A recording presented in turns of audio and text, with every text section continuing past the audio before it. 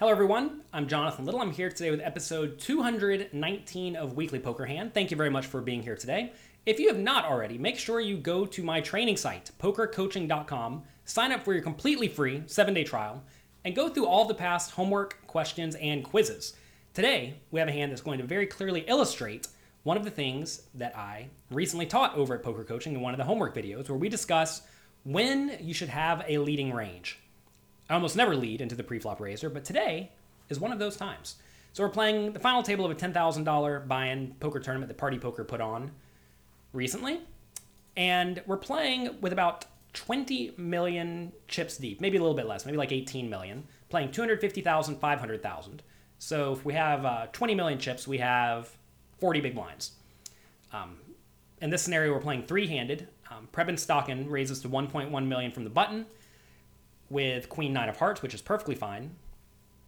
And it's on me with 9-8 of clubs and the small blind. If I was shallower, like 11 million or less, I would definitely just go all in. This is a hand that, well, that's a stack size you don't really want to have much of a calling range with from the small blind, especially when the big blind's a good player. The big blind is Sam Greenwood, one of the best players in the world. He has a lot of chips. So in that scenario, you don't really want to be seeing flops out of position with anything. But with 40 big blind stacks, I think we can still call from the small blind, especially with hands that flop very, very well. So what hands flop very, very well? This is going to be medium pairs, which you don't really want to re-raise and get jammed on with, and good suited, connected hands. And we have one of those. We have 9-8 of clubs. So I think calling's fine. We could also 3-bet. I don't think 3-betting's insane. But I thought Preben was a bit on the tight side. So if he's on the tight side, I don't really want to be 3-betting him because he's going to call a lot or 4-bet a lot. And I don't really want to get called or 4-bet a lot. So I decided to call, and Sam Greenwood calls 1.1 big blinds more with Jack 5 of clubs, which I think is perfectly good and fine. So we're going to see a flop. I'm out of position, but we get a pretty good flop. It comes 9-8-6, 2 diamonds, and I have top 2 pair. So if you think about the range I just laid out, think about it real quick.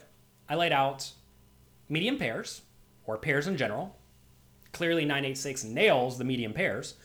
Also, I said good suited connected stuff like 9-8 of clubs and Jack 10 of clubs and 10-9 of clubs and stuff like that. And 9-8-6 is also quite good for that. So in this scenario, this board should be quite good for my small blind calling range. Now, of course, I may have hands like King Jack suited and King 10 suited and Queen Jack suited, which miss. But, if you told me I led here with Queen Jack of Hearts for a backdoor flush draw, I really wouldn't mind it. Because we do need to find some bluffs. I would definitely lead with Jack 10. I would definitely lead with 9-8. I would definitely lead with sets. So there are certainly hands that I do want to lead here. And when I lead, I realize that I'm leading mostly strong hands, but we can find some bluffs from time to time as well. So I like leading because this should connect well with my range. You may think as well, this also connects with Sam Greenwood's range in the big blind, so maybe you don't want to bluff so much.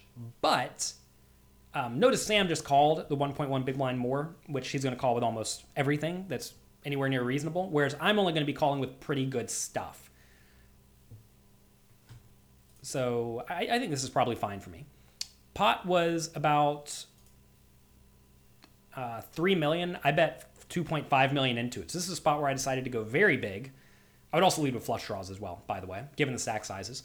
Stack size is very important here. If I check and Preben bets, let's say 2.5 million, I don't really want to jam all in for 20, or most likely he's not going to bet 2.5. He's going to bet 1.5. I don't want to jam for 20 in that scenario. It's just too big. So if I check raised over 1.5 million bet to about 6 million, then he could jam on me, and I certainly don't want that whenever I'm bluffing with Jack 10 or Queen Jack or Queen 10 or the diamond draws. So if I lead and he raises to, let's say, 6 or 7 million, now I can shove and be the one who gets the fold equity on the end. You want to make sure you're the one putting in the last bet when you know you have draws in your range, and that is what I have here. This time I have a very good hand, but I also have draws in my range, and it's important to note that. So I bet 2.5 million, very big. I'm already polarizing my range, which is fine, because like I just told you, I'm either betting with very good made hands or draws. And Preben is in a pickle with Queen 9 of Hearts. He has the backdoor flush draw and top pair. Seems like a pretty easy spot to call in my mind. You may think that he should raise here for value/protection, but note if he raises to 7 million and I shove on him, That's just miserable, right? And I already essentially announced that I have a polarized range by making this very big flop bet on a very coordinated board. So do you want to get it in with a bluff catcher, essentially, which is what this Queen Nine of Hearts is if he raises me and I shove? Do you really want to get it all in that spot? And the answer is definitely no. So calling is going to let various bad cards come off on the turn, which is not ideal. I understand that. But if you look at the alternative of just getting it in, drawing very thin part of the time, that's also not what you want. So Celeste Rivet's two evils. I think that he has to call. He does call. Turn is pretty good for me. I get the 8 of Hearts. So now I have a boat. And he has a backdoor flush draw, so we really want a heart to come on the river. At this point, we're just trying to figure out how I can jam the river while still looking somewhat bluff heavy. Pot was about 8 million, and I decided to bet 3.5. If I bet 3.5, I can then shove all in on the river for about 10 million. So that's going to make the pot, if I bet 3.5 and he calls, the pot's going to go up to maybe 15 million. I can then shove the river for 10. I think that's pretty nice. We discussed this in the previous episode of Weekly Poker Hand. Make sure you go back and watch or listen to those if you have not already. And you always want to make sure you size your bets intelligently so that you can make bets that give yourself some fold equity on the river. And again, I'm not asking how do I play 9-8 in this scenario. I'm asking how do I play my range. And my range does include some bluffs. And if I had the Jack 10 here, we're still probably going for it.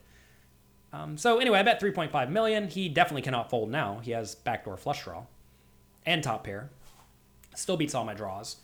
And on the river, I'm just going all in with a large portion of my range because here I either have a boat or I have nothing.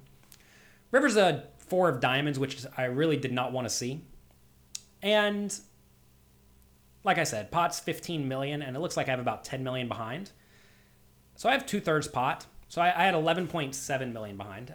It's about 70% pot. Looking back at this is an interesting spot because if you think about my range, I told you on the flop I have diamond draws, which just got there. I have sets, which already were there. Then I have Queen Jack, Queen 10, and Jack 10. Well, a fourth of those just made flushes, right? So then I'm left in with probably only 3 combinations of each because I'm not calling the offsuit ones pre-flop. I only have 9 combinations of bluffs. Okay? And I have lots and lots of nut hands. We have 9-8 suiteds. There are 2 of those. We have pocket 9s. There's 3 of those. We have pocket 8s. There's 1 of those. We have pocket 6s. There's 3 of those. Do I ever have 10-7 suited? Probably not. We have those other 3 flushes plus additional flushes that I would lead with. So we were at 7 combinations of sets, 11 counting the 9-8. Then we have 3 of the very obvious flush draws that I already mentioned. So that's 10, 11, 12 combinations, plus a few other flushes, so call it like 15 combinations. And then we have 9 combinations of bluffs. So I suppose this bet isn't so bad if I'm bluffing every single time. I don't know if I would have chickened out or not if I did have Queen 10 offsuit. I probably would not have, just because you got to go for it. And it puts him in a really, really bad spot. So I guess this bet size is fine if I'm bluffing every single Queen Jack, Queen 10, and Jack 10.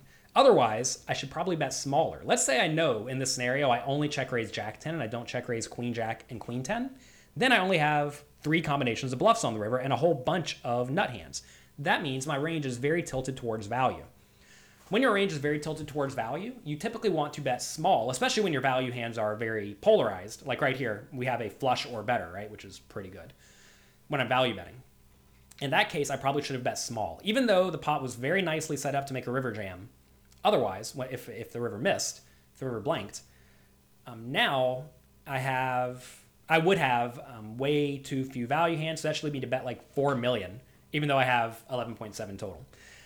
If I am going with all the gut shots, though, like I definitely was, then I like this bet. So good. I'm happy enough with this play. I thought I was not going to like the river bet, but I do. So now what should he do with this Queen 9 of Hearts? I think it's just a fold. Especially at a final table, you want to make sure you're not making big calls unless your opponents are bluffing too much. When the diamond comes, my range is definitely somewhat balanced to where he probably should not be calling in the spot with the Queen 9 of Hearts. And he makes the big fold. A lot of people get really annoyed whenever they do make big folds like that. They think, oh man, I should have done blank, or I'm annoyed that I did not win this hand. But you see Preben there, he just like laughs and moves on because he is a true professional. He's a very good player, and he has a very strong mindset. You cannot let wins or losses on any individual hand bother you, because at the end of the day, they just don't matter. Sure, we see that we are playing for significant money right now. Fourth place got $100,000, so we're clearly getting more than $100,000. And you don't want to lose, but you have to realize Preben studied the game ahead of time. And once you have studied the game, or once you go to play poker, you're coming with whatever strategy you know. And his strategy is very good. Sam Greenwood's strategy is very good. Jonathan Little's strategy is probably good enough. And we've done the work away from the table so that when we are at the table, we just show up, implement our strategy, and do our absolute best. So that's what we're all doing. And once you do that, you don't really control much. You may think you're making decisions, but in reality, your decisions were already made well ahead of time due to your hard work away from the table. Which is why I suggest you go and sign up for PokerCoaching.com. With the homework questions, I make you learn spots like this, and I make you balance your river range. If you're not balanced in the river in spots like this, or on the river in spots like this, your opponents are going to have really easy decisions one way or the other. And that's not what you want. So study the game ahead of time so that when you do find yourself playing for significant money, like I am here, you don't make really, really poor decisions. So that's going to be it for this episode of Weekly Poker Hand. Thanks again for being here. If you like this, share it with your friends. That would be very beneficial to me. And that's it. I'll talk to you next time. Good luck in your games.